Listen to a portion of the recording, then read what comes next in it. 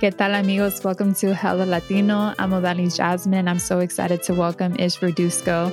In this episode, he's about to show us how successful people get ish done. But first, he talks about his childhood as a Mexican-American kid moving around LA to DJing his way through college to his unconventional journey into working for some of the best tech companies.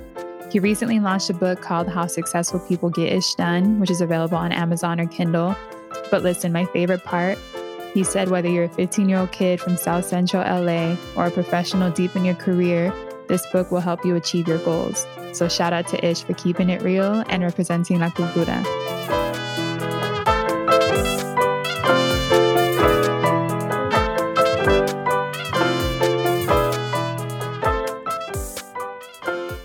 All right, well, Ish, welcome. I'm so excited to have you because let me just tell you, I've been following you for a while. And you are literally my inspiration. I'm like, oh my God, I need to post more on LinkedIn. I'm like, it's so funny. I think you might have posted this, but I love writing. And it's like one of like the things that just brings me so much joy. But I really struggle with posting because I'm like overthinking it all the time. And I think you might Yeah, have posted this a while ago when I first started following you, like just post content. yeah, And I'm like, exactly. inspiring me. Don't overthink it. Like I have so many grammar mess ups and like things that I wish I would have reformed when I wrote I don't know, paragraphs or like blog posts and stuff. But just got to get it out there, and then over time you get better. You like anything else, just Yeah. Yeah, and also I wanna hype you up and gas you up a little more, but but no, one thing, the other reason why you inspire me so much is because you're probably like one of the first people that I've seen on LinkedIn that really you're really authentic, like in all of the things that you do. And one thing that drew me to you was you had on your headline on LinkedIn that said Latino DJ. And I was like, oh, that's so lit. Like he like leads with that. yeah. And then I also saw you're from San Diego, or are you from SoCal somewhere? I'm from LA. So I was born and raised throughout Southern California. So born in LA and then lived all throughout the Inland Empire and down here. So yeah. Oh, I love it. Well, yeah, I mean, again, there's so many reasons you inspire me and we've never even met, but Thank you for that. but I appreciate it. yeah. I'm excited for the conversation. So thank you so much for having me. And for the listeners out there, hope you enjoy this conversation. I'm gonna keep it real. I'm Yes. gonna share as much as I can about myself and like you said, just be personable throughout this talk. Yeah, of course. So let's start with my favorite question and go with how do you identify and explain to us why. I identify as a Latino, so Mexican American. My family's from Mexico. I was born in Los Angeles, raised all throughout Southern California. So I don't know. I identify as like somebody that's always repping the culture, always looking out for people from underrepresented groups. Like somebody who comes from, I wouldn't say nothing, but comes from more of a struggle than I would say more privileged people that I've had the chance to work with in tech. Um, but yeah, kind of who I Mhm. am, I guess. Can we dive into, you said, not as privileged. Yeah, So let's dive into your story, your background, and yeah, I want to hear more about Ish. cool. Yeah, so like I said, I was born in Los Angeles. By the time I was in high school, by the time I hit high school, I had moved 11 different times. Wow. So to hit like a ton of different schools, I was in different houses, apartments, staying with different family members. My parents had me at a pretty young age. So my mom had me at 19, and she just always just wanted better for her kids. Like Mm, we were kind of in like a bad area of LA. She saw how like things were looking for other people that were out there in the streets and that had grown up there. So she just always wanted to like more for us and better for us. So we moved outward and outward and outward, like further from LA. Ended up like living in Pomona, but went to a mhm, really good school in Claremont. Kind of like lied on my application to go to school there. Went to high mhm. school in Rancho Cucamonga, pretty good school.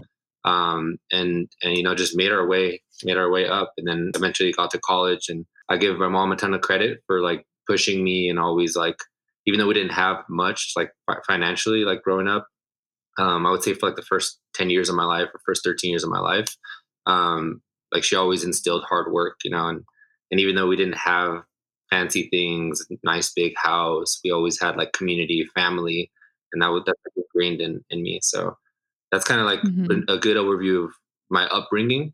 I also had like some pretty tough things that had happened early on in my life. So when I was 12, my dad passed away. And then shortly after that, my uncle passed away, his older brother. And then shortly after Mhm. that, my grandpa passed away. So their dad. And thank you for that. And I like to include Oh, that in I'm my story sorry. because anybody who's like ever gone through really tough hardship like that, stacked on top of like other things that you experience as an underrepresented minority, or even just somebody who doesn't really grow up with much, it becomes really Mhm. difficult, you know. And I want to like tell people that, hey, because we go through these really difficult things in life, they do really make you stronger, and they give you more perspective, they make you more grateful. So I like to share that in my story whenever I get a chance to speak, so that people get a more holistic view of like, I didn't just live this really easy life and like land into these dream jobs in tech and drive a cool Yeah. car and like make it. You know, I had my fair share of struggle, and I think struggles are what make us who we are. You know, give us character. Yeah. So talking about that, how did, those people and them passing away, how did it affect you personally? Me personally, so I think I grew up a lot quicker. I think by the time I was like 13, Mhm. 14, I had the mentality of like, I don't know, like 19 or 20-year old. It made me Mm. appreciate life a lot more. And that's probably one of those cheesy things that a lot of people say in interviews. But when you experience death so closely, it really does make you Yeah. realize, like, oh shit, we could die any day. Like tomorrow is not Mhm. guaranteed. And because that, like losing my dad primarily, that instilled in me from Mm. a young age, like I should do and go after whatever it is that I want to do and whatever I'm passionate about, because there's no guarantee that I'm going to be here next year. Mm. And kind of I think of it as a strength. A lot of people think of it as like that's kind of messed up thinking, like to always have that in the back of your mind. But it's worked out for me so far, you know. Like I've been able to achieve and do a lot of really cool things that I find a lot of passion in, and that help people along the way. So that's Yeah. probably like one thing. And then the other thing, like losing people so early on, it makes you listen to other, like your elders. So like I listen to my grandparents, Mm. my grandmas a ton, and like all of those words of wisdoms. Like I think when you're a kid, it kind of goes in one ear and then goes out the other. But because Yeah. I like experienced those losses, I was like literally like writing this stuff down in my head and like re-preaching it over and over and over. Things like work hard, things like go to school, like things like treat people with respect, like those little simple things, you know. And they instilled Yeah. into who I am today. And those are things you probably carry into your work and your life and your relationships. Like it affects different aspects of your life, right? Yeah, exactly. Every single aspect, pretty much.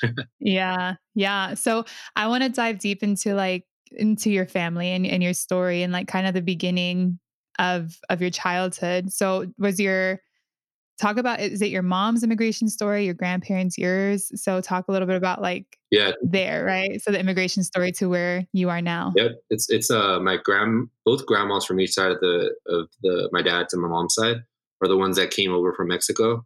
I Mhm. have aunts and uncles on both sides of the family that were born in Mexico. So my parents, both my parents, were the ones who just happened to like barely make it over the line. I think my grandma was Mhm. actually pregnant with my mom when she came over, or like a year after. Oh, She okay. just barely made it over from all the siblings. Um, Got it. but like learning that story when I was younger, like how my grandma literally like, I think my grandma from my mom's side hired like two coyotes. The first one didn't work out and basically like robbed her, Mhm. and the second one ended up working out. I think my other grandma had to like smuggle in through a car and like go across a river, like some crazy stories while carrying like Yeah, very common. yeah, it's like crazy. And then you put it into perspective of like what are the stuff that we go through on a daily basis, and it just makes you so much more grateful, you know?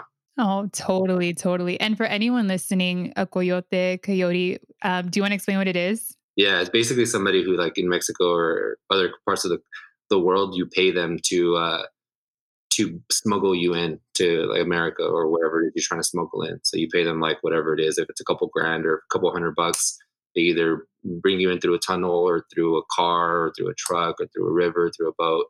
Um, Mhm. yeah, that's pretty much what it is.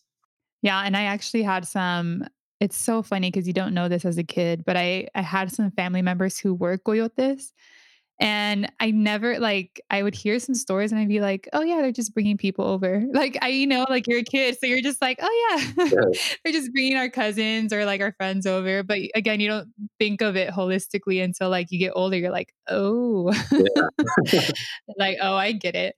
But yeah, that's a very common thing, and sometimes going back to what you said, a lot of things that happen with coyotes is sometimes they do screw you over, yeah, and they do rob you, and they do, mess up things to just get your money. yeah. Because people who come over, they just wanna come over, Yeah, right? Not that they're they're desperate, but vulnerable. they're doing anything to get over. Exactly. They're super vulnerable, like save money for months or years, like just to give this person a couple grand. That's like their life saving. And there's really like Mhm. no accountability. They could pretty much leave if they want to, unless you find a good coyote that's like a man of their word or a person of their word, then they follow through. So luckily they both worked out for their Yeah. grandparents. Oh, good, good. And it's crazy. I want to touch on something else because I think this is important for people to know who are listening. There's so many different ways that people come to this country, depending where you're from, right? Like Mhm. either you come by boat or you come by bus or you come by, smuggling, coyote coming over. One thing that I've learned through just listening to my elders, kind of like what you said, but even like hearing my dad's story and my uncle's story, they came on. I don't know if you've heard of La Tren de la Bestia. Mm-mm. Have you heard what that is? So it's a train that runs from where does it run from? I think it's Guatemala, and it runs to Chiapas, Mexico. Mhm. And basically, a bunch of Central Americans come on that bus or that train, sorry, and they have to like sneak into the train because the train stops every now and then and there's la policia, people come in and they check who's there. So a lot of these kids and families, they're sleeping in like these like big crowds inside of these little trains, or they're on top of the train and they sleep there and there's a lot of deaths that happen. Yeah, yeah, And a lot of police that take advantage of the people, again, like you were saying, vulnerable, right? Like they have all this money that they saved up. They have either family pictures, they have things with them that are very special to them that they're taking into this new country. And the police sometimes take advantage of it. yeah. And again, hearing the story, it's so funny. I'm gonna quickly touch on this and we'll go back to your story. No, I love it. But I was reading this book about a kid who came on La Tren de la Bestia, and I remember he was a Salvadorian kid, and I was like, "Oh, I'm from Honduras, right?" And so I was like super excited to read about him. And then I was telling my dad, I was like, "Oh my god, papi, like this is such a cool book. I'm learning about this and that, and like there's hondureños in it." And I'm like literally telling him the whole story, right? And he's like laughing. He's like, "Yeah, I know. I came on that train." And I was like, Snap. "What?" That's cool. Learn I was like 11 and I was like, "What? You've never told me that." And again, it's like, oh, the stories are so powerful, right? That you hear from your elders. that's And a so typical Latino though. They just don't say anything. Like they don't don't say it. exactly, they don't say anything. And it's like and that's what I'm trying to capture with this podcast. Like there's so many stories and it is a very typical Latino thing to not talk about it. Yeah, exactly. Don't talk about the struggles. Don't talk about the pain. Yeah, keep Mhm. it going. Oh, it's all about reputation. I was just talking about this, how like my family, I don't know if your family was the same way, but my family was very much like never talk about struggles with money, just, tell people we're fine, Yeah, yep, be happy. Like it was all about the outside image and reputation of just like everything's cool. yeah. I know what you mean. And it's so funny. I still carry that. Like I still see it where I'm like, I may be going through so much, but I'm like smiling. I'm like, hey, what's up? And I still catch myself in those moments where I'm like, oh, this is definitely like learned behavior. Yeah, it definitely is. It's ingrained in you. It's hard to like forget those habits. It really is. Okay, well, let's jump back into your story. I just wanted to kind of like talk about the way that immigrants come here to this country, from Latino America, but want to talk more about you. And so you kind of grew up all over LA, right? Yeah, it's like Southern California. I think I lived in like LA, Southgate, Pomona, Riverside, Rancho, Ontario, Fontana, like West LA, South LA, like a lot. I've lived in a lot of different cities. So Wow. that's How has that affected you? How has that, like, given you perspective or changed, who you are? Because I've never really moved around that much, like, growing up, oh, it so I'm completely kinda shaped curious. it completely shaped who I am. I I'm not afraid at all being in a room or being in a city or being anywhere by myself. And I think that has a lot Mm, to do with the fact that like I was always the new kid on the block. I was always the new kid in school. I was always like having to introduce myself. So from a young age, I became really comfortable and familiar with being uncomfortable and being like in the unknown, I guess. So mm. like even now, when like for example, when I moved up to San Francisco, like 6 years ago, and I didn't have anybody. I didn't have not one family member for hundreds of miles away, and I had like two friends, and I was like in San Francisco, a 22-year-old, like fresh college grad, like confused, and still wasn't really like scared. I was like, I found it exciting. Like it was just like my childhood all over again. Like, all right, time to be the new kid on the block, time to make friends, time to network, time to like do my thing, leave my mark. And I think that comes from like always having to like move around. So again, another struggle, Mm. right? You flip it into something positive and you learn something from it. Just like anything else in life. That sounds like it's been like a theme for you, right? Like flipping that narrative. Yeah, always. I mean, Yeah. you kind of have to live like that, otherwise you live Mhm. the best of all the little things that happen to you in life. Are you a first gen? Like, were you the first to go to college Yeah. or My immediate family, my mom went to like, she got her associate's degree in like furniture slash like design. But okay. she recently got that like in the past, I don't know, 5 or 10 years. But yeah, I'm the first, and then all my three younger sisters all went to college after me. So that's good. Set the example. Yeah. Oh, you have younger siblings. Yeah, So you're the oldest? yeah, I'm the oldest. Oh my god. I don't know how it's like to be the oldest. I'm the youngest of 7. Oh man, so So I'm like, you got the nice parents. I talk. I got the nice parents. I know. I say I got the worn out parents. They're like, "All right, just whatever." You're gonna go out, fine, whatever. Just don't look at the car, get back in one piece. It's like, Nah, they still I'm home now. It's funny because I haven't been home in so long and it's very different living at home as an adult. But like I don't go out as much because quarantine. mhm, But it's funny. It's so funny because they're still like that with me. yeah, And I'm just like, you guys, like I have not lived here in so long. I'm an adult. I like had a taste for independence. But another side of me is like, you know what? Like I will always be la niña in their eyes. And I want to enjoy that too. yeah, And like be that too. And while you're there too, like enjoy the time with them, because eventually you're gonna be out on your own. You're gonna get your own spot, and not gonna see them that frequently. So enjoy the time. Yeah, exactly, exactly. Well, I wanna hear a little bit more about, like, your Latinidad. Like, I know you're a big advocate for Latinos, I don't do you rep your Mexican American culture very like, I don't know so much about your Latinidad, so I kinda wanna know a little bit more about how you rep your cultura. Yeah, I usually just like because I work in tech and there are so few Latinos. I just rep like I'm Latino, and then people ask, and I'm like, yeah, I'm Mexican, Mexican American. My mom's side is from Veracruz, my dad's side is from Durango, and I just kind of rep Mm, like Mexican American. I'm very proud. Like I will rock like my face mask for like COVID is like a Mexican themed, not a Mexican flag, but it's like a Mexican printed, like a classic indigenous printed theme mask. So like I like to rock that. mm, Very proud of like Latin. That's why I put Latino DJ. And a lot of people ask me like, what does that mean? Does that mean you play like Mexican music? Does that mean because you are Latino? And I usually tell people like it's kind of both. I'm very proud that mhm. I am a DJ who is Latino. But at every single set that I've ever done, and like whenever I DJ in a nightclub, and I DJ a party, and I DJ a bar anywhere, I always play some Latin music. So it's Latin infused. Yes. So hip hop, I'm playing reggaeton. I'm doing EDM. I'm doing some like Latin house. If I'm doing like, I don't know, like other type of music, I'll play some Spanish rock, some mana. So like I always mix in that Latin Yes. flavor no matter like where I go. Okay, so if I ever need a DJ, I Hit know. me up, yeah, I know who to go to. exactly. Hit me up. How did you get into being a DJ? It was like Out of my curiosity. senior year of high school. I was on the soccer team, and one of my best friends DJ'd all the quinceañeras in high school. He DJ'd all like the high school parties and like the dances and stuff. And I just thought it was cool. Like I thought it was cool that one person could control the vibe and whether hundreds of kids like had a good time. I thought it was like really, really cool how they control that ambiance. And so I just asked him one day after soccer practice, like, yo, would you be down to like teach me? And that's just pretty much how it started. Like I went after school, after soccer practice every day.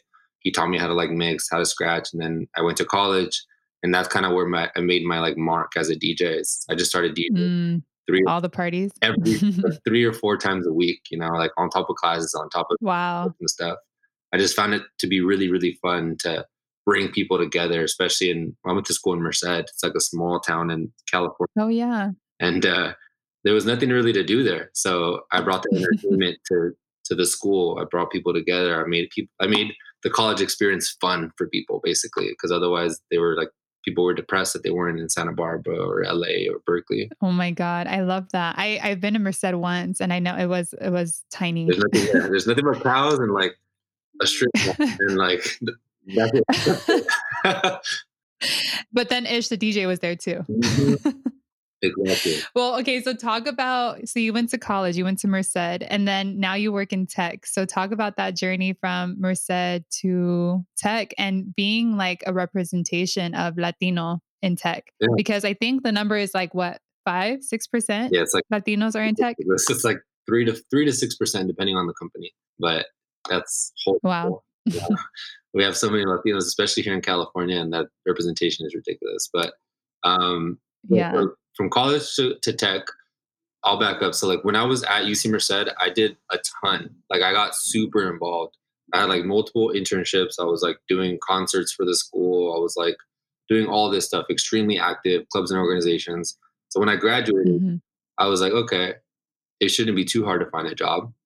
And my senior year got started. I started applying to tons of jobs that I thought I was qualified for. And I got like zero callbacks, like maybe a few callbacks. That was Mm. it. I didn't land any jobs. So I graduated, didn't have a job lined up, had to move back in with my parents and put my pride aside, and then I landed a job as an assistant manager at a gym out here, 24 Hour Fitness. Mhm. But I wasn't really too happy. Like I felt like there was so much more that I could do, so much more I could offer. And I've always wanted to work in tech or entertainment. Like I saw myself Mm. influencing like masses of people through hosting concerts or like influencing masses of people through the internet, social media, like Twitter, LinkedIn, Facebook. These are Snapchat was my dream company when I was like 19. LinkedIn was my dream company when I turned 21. Mm. And so the way I got in is a friend from college from my business fraternity. He was working at LinkedIn as a contractor. And what a contractor means is like you're working at the company, but you're not full time. You don't have full time benefits. You don't have a salary. You're on an hourly basis. Mhm. But you're still kind of like work there. And so I hit him up. Yeah. And he was like 2 or 3 months into the job. I was like, yo, Kev, like, I need you to put me on. Like, there's this events role that just opened up. Like, put me on the phone with the hiring manager. Like, crazy confidence. I don't even know where I got that confidence from. And he was like, damn, dude, it's kind of hot. I just started working here. I don't know, man. Like, I'm still trying to put a name for myself first before I start referring people. Long story short, I ended up convincing him to put me on the phone with the hiring manager while he was like in the break room one day. And I tried it with her Mm. and I just said, like, look, I know I'm young. I know I don't have as much like post grad experience as like other people, but I think I can make an impact on this team and with the work that you guys are trying to do. And then she was like, kind of shook, she was impressed that I was like, She's like, "Who's this kid?" yeah, who is this kid? And she's like, all right, you can come in for an interview. She's like, when can you come in? I think I called on a Wednesday and I was like, I'll be there Thursday. She's like, wait, aren't you in LA? I told her like, yeah, I'm in LA. She's like, it's 3 p.m. right now. You're not gonna be here by tomorrow. I was like, yeah, I'll get on the road by like 5 and I'll be there by midnight and get some sleep, print out my resume, and I'll be there tomorrow at 8. She's like, you're crazy. Wow. She's like, nah. She's like, it's okay. You can be here Friday and get some rest, get here safely, and your interview is at like 9 a.m. in Sunnyvale or whatever. So I got there, did like stayed on my friend's couch and interviewed. The crazy thing is the morning of the interview, she gave me a call and she's like, hey, I just have some bad news. Before you come interview, I want to let you know that the job that we were going to give you, the events job, we just gave it to somebody who had interviewed like a few weeks ago, and she has a master's Mm. degree in event management. And she's like has years of experience already. She basically was like way more qualified than me.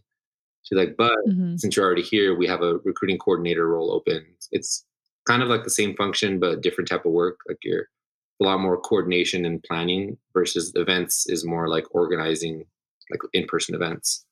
So I was like, "Yeah, Hmm. whatever, like, I just wanna get in, basically, like, this is my in, whatever opportunity, I'll take it." So I Hmm. qualified, interviewed for that recruiting coordinator job, um, knowing that that's not my specialty, and I Yeah. interview throughout all the interviews, I talked about my event experience that I had done in college, and later on that afternoon, around 5 p.m., I got a call from her, and she said, "Hey, just wanted to update you on, how things went for your interview today." And I was like, "Okay, like, how did it go?" She's like, "Well, you completely flopped it. Like, you didn't do very well with any of the recruiting coordinator, like, stuff, the questions." Mm, She's like, "But you showed so much, like, enthusiasm, experience, and excitement for events that we're gonna open up another contract role for doing events for you." And I was wow. completely shocked. Like, this is like out of a movie, like drive up overnight, stay on your friend's couch, print out your resume, like do your pitch, still get rejected, and then still land a job. Like, so that's kind of how I got into tech. And I think that story is a little lengthy, but it's worth sharing because it is so non-traditional. The way Hmm. usually people get jobs in tech, there's recruiters that their full-time job is to recruit people to work at the company. So they're online, find Yeah. best qualified people, and they send them an email or they send them messages saying, "Hey, you'd be a great fit for the job. Want to come interview next week?" Like, that's the usually how it goes with these days. And it's Right. like so polar opposite that it gives people hope that, like, look, even though you don't come from a good school, even though you don't come from like a wealthy family, you don't have a ton of networks, like, you can figure your way in. So that's Right. how I got into tech, and that's a little bit of my story. I feel like it's really cool listening to your story because you were so one confident, and like the second thing is you were willing to do whatever it takes to make that opportunity happen. Like drive down, like sleep for a couple hours and make that interview. And like I feel like that just shows your character, but also reminds me a lot of like Yeah, Latinos in general. that's where we get Like it. we make it happen, like we make it happen at all odds, and we'll bend over backwards Mm, for the opportunity. exactly. And I think that's what I was just listening. I was like, "Oh my god, he's so Latino." Yeah, exactly. Like, I could definitely see, like, my grandmas or aunts and uncle doing something like that in whatever field that they do too. It's like taking the Oh, for sure. from our culture and just bringing it into tech. Yeah, and I mean, those things are so innate too. Like they're so a part of us that I feel like I've just started really picking out like, oh, that's a very like Latino thing to do. Mhm. Whereas before, like I'm like, oh yeah, that's just what we do. Yeah, But like yeah, but just hearing your story, I was like, oh my gosh, he is so Latino and you can tell it's so ingrained in you. yeah, yeah. I was just thinking of like my own dad, like he would like the same thing for a job. My dad would go to like Miami for 2 years because that's where the job was at, or he'd go to LA and like drive down like every weekend because that's where the job was at, like literally bending over backwards for the opportunity. Exactly. Like, another story, but my something that I will never forget is my grandma from my mom's side. Actually, both grandmas, they have these both stories about how they got their houses Mm, 30 or 40 years ago. They worked like jobs. Like, my grandma from my dad's side worked a job like knitting clothing basically for a warehouse, or like blankets and like jeans and stuff like that. And she said, like, when I saved up my $9,000 to put for the down payment for my house, I had 7 kids. I was a single mom, and I had to work three mm. jobs, and I did not sleep for like 30 or 40 days. And I was like, "Come on, you're exaggerating." She's like, "No, I did not sleep." She's like, "I survived off of Coca Cola and coffee." She's like, "I probably slept like 1 hour Wow. under," and she would like do her day job, which was like that warehouse job, and then she would go clean offices, and then do like a third job just to pick up money wherever she could.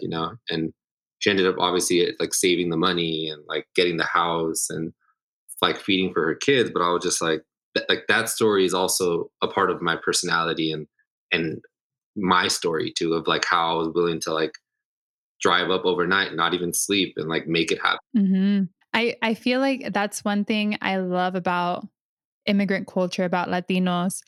And it's sometimes I don't know if you deal with this too, but one thing that I always reflect on is like sometimes I like be complaining about small things.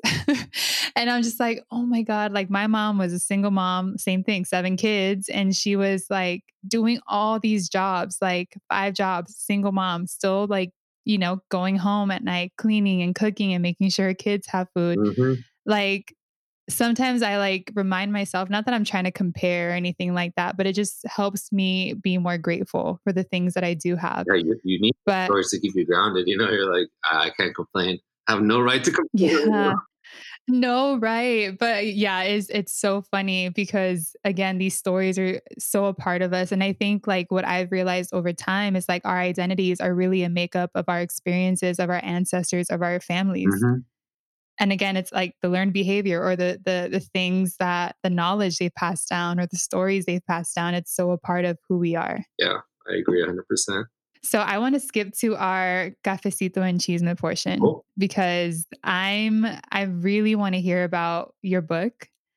And I want to hear about all the things that you're up to now. And let me just say, like, I was reading a little bit about your why on why you created this book. And there was a couple of things that stood out to me, 2 things that you wrote. One was I was driving down to see my sister in San Diego. Shout out to San Diego, Hey, while simultaneously listening to Think and Grow Rich by Napoleon Hill. And it hit me. It's selfish of me not to share this with more people. yeah, That one, what you wrote, I was like, oh my God. And the fact that you had not just that like epiphany, but you decided to do something about it, I was like, yes. we yeah, Like, like that. It's like that Latino guilt. Like you grow up with more privilege, or you grow up with more access, and sometimes you're not really sure how to give back. mhm, Sometimes it's like monetary, so you help your parents financially, or you help them do like work around the house, or like friends and family. But then, like my epiphany was just like, holy shit! I have this opportunity to like learn and grow and work with these amazing people that are teaching me so much, and I've been privileged enough to like have the opportunity to listen to all of these books and documentaries and podcasts and research like studies, and like I have all of this knowledge in my head that I'm able to access and use at any point in my life, at any day. I was mhm, like, why is it that like more of my friends and family don't have the opportunity to? And then I took 2 steps back and I was like, wait a minute, it's not necessarily a problem with them that they don't want to, because like they obviously show the want to grow and like learn. So then what? mhm. And then I was like, oh, maybe it's the industry, because the industry is still Yeah. run by like white men from like mostly privileged backgrounds and wealthy backgrounds from great schools and great families. Some of the content doesn't really like hit home with like our culture or our people. So if you're reading a book like Mhm. Think and Grow Rich, like yes, you're gonna learn a lot, but some of the references there go way over my head even, and I was born and raised here. So I can't even imagine like and grandparents how they would feel reading it. So that's kind of how like I came up with the audience for the book. I was like, nah, this book is gonna be amazing. It's gonna teach so much, but I'm gonna write it with Mhm. like my people in mind. And when I say my people, it's underrepresented groups, whether that's like Asian, Black, Hispanic, but like the people that aren't represented in these like industries, especially the self-help industry, the self-development industry. Yeah, and that's so true because to be real, I'm not a huge fan of self-help books for that reason. Yeah. So when I saw your reasoning, when I saw your why, I was like, "Oh, I need to read this book." Yeah. I know I'm like, I'm sad I like didn't read it before this interview, but Okay. I'm like excited to hear more about your book and what and just like your process of writing it and what it means for your audience. Because another thing that stood out in when you were writing your why from that article was that your audience, you say, whether you're a 15-year-old kid from South Central LA or a professional deep in your career, this book will help you achieve your goals. I love that you, like what you just said, that your audience is underrepresented groups. Yeah. But even if a professional is like in their career, they're like, they can still learn so much. So I love that you made it so inclusive for, people of all ages, because you're right. Our community has so much talent. Underrepresented groups have an amazing amount of talent. They just don't have the resources or the access or the representation for it. Yeah. And when I wrote it, I mean, I come from a marketing background, so I did like a audience segmentation, like basically like who are the top three audiences that this book is for. Like Tim Ferriss, Mm, somebody who I look up to a lot, and he's like a huge. He wrote the 4 Hour Work Week. It's like one of the best selling books in the world. If you haven't read it, read it. It's amazing. But he mm, talks about it very clearly. He's like, my audience is, I think he says, 20 to 35 techies, and most of them are men. And he's done analysis mm, on it and everything, and he knows that that's his core audience. So when he picks content, it obviously serves mostly to those people. So before I even wrote the book, I thought it was important for me to like outline, okay, who are my core audiences, and who would they be if they were physically people? They were people. Who would they be? So I put out, I think it was 3 different audience personas. The first one was like hypothetical kid, 17-year-old kid from South mhm, LA. He's doing good in school, but he's around gangs and violence every single day. Like he lives with a single mom. He has like a want and a need and a desire to like achieve more, but doesn't have the guidance. This book is going mhm, to be the book to like teach him and put him in the right direction to show him what he needs to do in order to achieve his goals. And the second person was like, hypothetically, this is a 23-year-old first gen Asian American college grad. Her family wants her to like become a doctor, but she's really passionate about arts or whatever. And we're mhm, going to help her like define what it is that she truly wants to do and how to achieve those goals. And then the third one was like, okay, the third one is a 33-year-old or 35-year-old Black man, has a family, has a wife, has kids, has a good job, but doesn't really like what he does. Like, has always been passionate about doing XYZ, but never figured out how it is that he can do that. Very passionate, very driven, but needs the resources. This book helps him achieve those fitness goals or whatever it is that he wants to do. So by outlining and putting specific people and putting names to them, like these are all people in my life. This could be my uncle, this could be my cousin, this could be my friend. Then I was able to mhm. like clearly outline, all right, well, the language for the book, the context for the book, the examples that I use in the book, like I can become a lot more relatable. And if I drop in like Too Short, or if I drop in Selena, or if I drop in like an example for, I end the book with the Nipsey Hussle, like that makes the book more enjoyable or relatable while I'm teaching. Yeah. It's like if you have a cool teacher in high school and they're like dropping stuff that and the language and stuff, but they're teaching you at the same time, you're gonna like absorb it a lot more. And you're gonna retain it too. Like it becomes that like, dang, like this person gets me. And that's a perfect example of like the teacher having representation, like someone who knows you and like understands you. It's a different type of vibe when you're reading something that you can relate to. Hmm. So I love that you did that. And one of my questions for you, if, for those that are listening who haven't heard of the book, is called Get Ish Done, So the right? full title is How Successful People Get Ish Done. But if you want to just search it up like on Amazon, and you can read the first 30 pages so for free if you're kind of like on the fence. You just type in Get Ish Done on Amazon, you can check it out, or hit me up on social. Like I share a lot of tips from it, or like snippets and stuff too. Yeah. So for those listening who are like, yeah, I want to learn more about this book.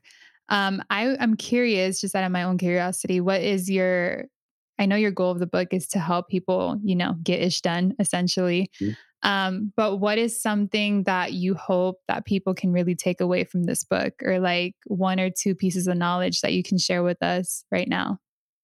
I hope that people read the book and they have the aha moment.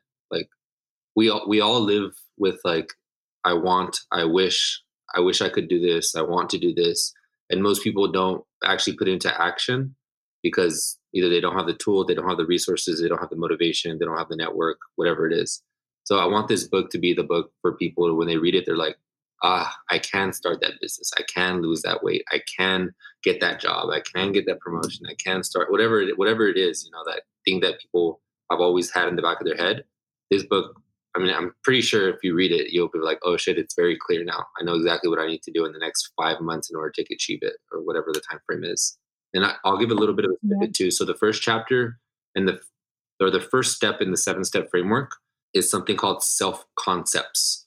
So when a lot of people think of successful people, the first thing that comes to mind is like, X person is so successful because they are so self aware. Like that's a term that gets Mm, very, very frequently. And when I was doing research from all these successful people, hundreds of people, I was like, okay, well, if self awareness is a common theme, how does one become more self-aware? And I went like dug really deep, and I was like, okay, well, the definition behind self-awareness is to be able to look in the mirror and recognize oneself, to know who oneself is. So it's pretty Hmm. difficult to become more self-aware because essentially we're using the wrong term when we refer to these successful people.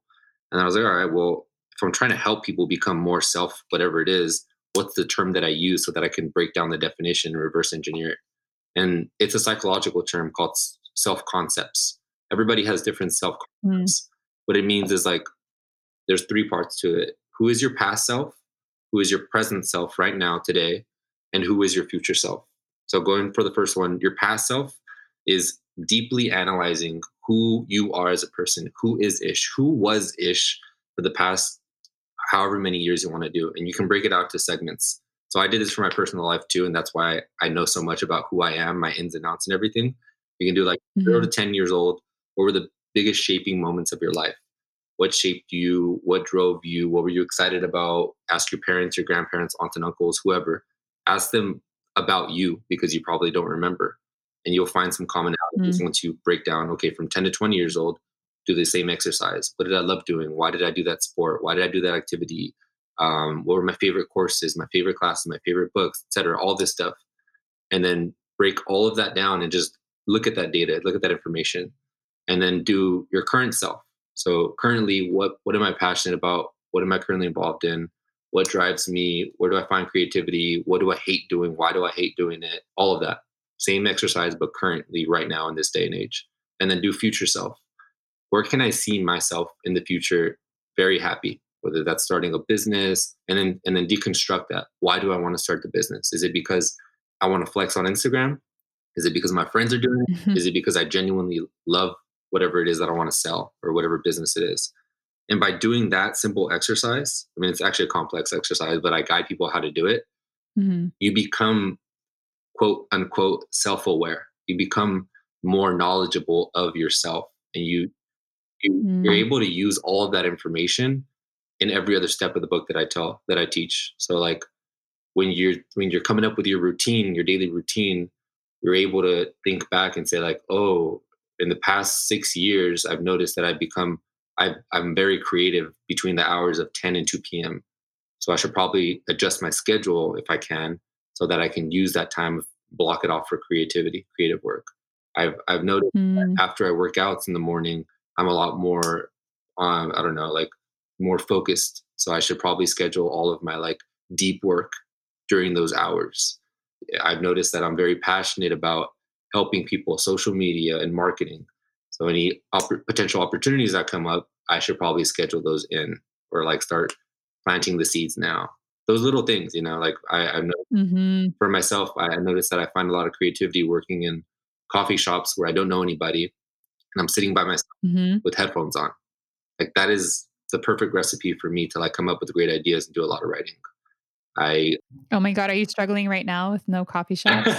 I've been like craving to want to go to a coffee shop, but I've been like right now I'm looking out of a mirror right now and there's cars driving by and people driving by and I have my water. So like that's close. But I do miss being in like social settings by myself and just like people watching and like being able to focus and then like days away and then focus and then days away. So You don't see me, but I'm snapping because that's me too. Like coffee shops. Something I always talked about this. I even wrote a whole poem about this. really? But I did. I love poetry. It's like one of my like little passion projects, but I there's something about being in a coffee shop and like one of my things when I'm not working and like when I'm not doing podcast stuff is I love writing, like creative writing. So like that includes poetry, anything that's creative. But I've always drawn inspiration from coffee shops because there's so much happening, there's so much going on, and it's like really people watching. Like you don't know any of these people, and you kind of create your own narrative of who they are, why they're there. I don't know if you do that, but I'm like, oh, I wonder if they're on a first date. Like, Yeah. Like some people are working. I wonder what they're working on. Like, okay, maybe I should look up there. yeah. So yeah. But Now I lo- when you do read the book and you do the exercise, that'll be part of your like now. Right now, you get creative. no, I'm really excited because like I said, I'm sad I didn't read the book before this interview, but I like am really motivated to read it now, just hearing everything that you said. And I even want to buy it in bulk and share it with like family and friends because I can't tell you how many times we've all talked about what do we want to do with our life, Yeah. and we have all these ideas and we have all these things that we like brainstorm that we could be doing. Like you were saying, we want to do this or we wish we can do that. And I'm just like, I think it's just we need the steps, the tactical steps, but also the motivation. Yeah. And So that's what it sounds like your book is. It's like a mix of both. the cool thing is too is like I reference a lot of famous, successful people that seem so far out of reach, like Dwayne the Rock Johnson, like Ryan Reynolds, Kobe Bryant, Oprah Winfrey, Beyonce. But in every single stage of the book, I share my personal story too, my struggles, Mm, how I used each step, my key learnings, things I didn't know. So like I try to weave in like a level of relatability, like I do on everything else that I do, so that the reader can say like, all right, well, I can't relate to Dwayne the Rock Johnson, but I could still relate to like this guy, the author, because he's mhm. like in his 20s, he's like from LA, he's like first gen college student, like when Mexican American, like that's more relatable than Mhm. like Kevin Hart when it's like, holy shit, this guy's doing everything. No, yeah, that's super important. Again, that representation I think is just key. And the fact that you weave in multiple stories and also your own, I think that's like powerful. And including tactical steps. I'm like hella excited to read this book. I like it. Keep me posted too. Tag me. Yes, I'll let you know how I like it.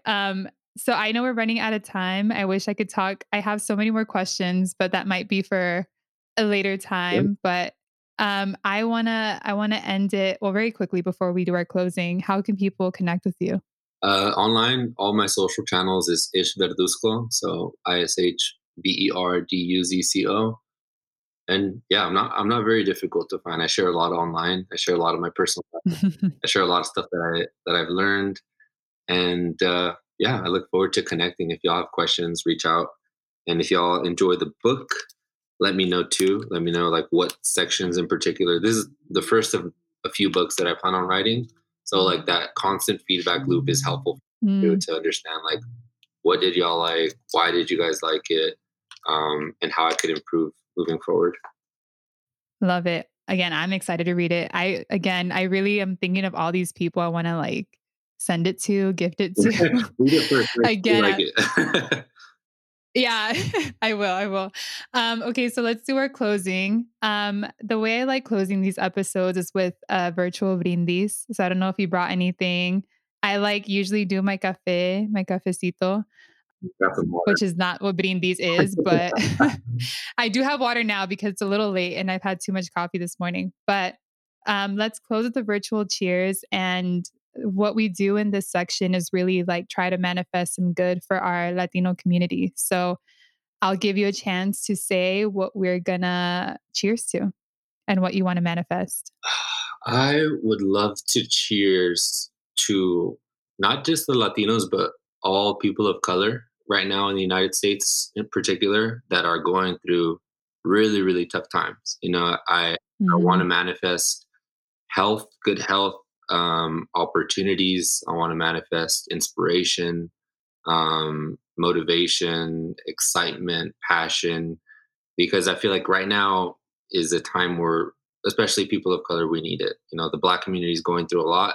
The Latino community is Mhm. going through a lot as well.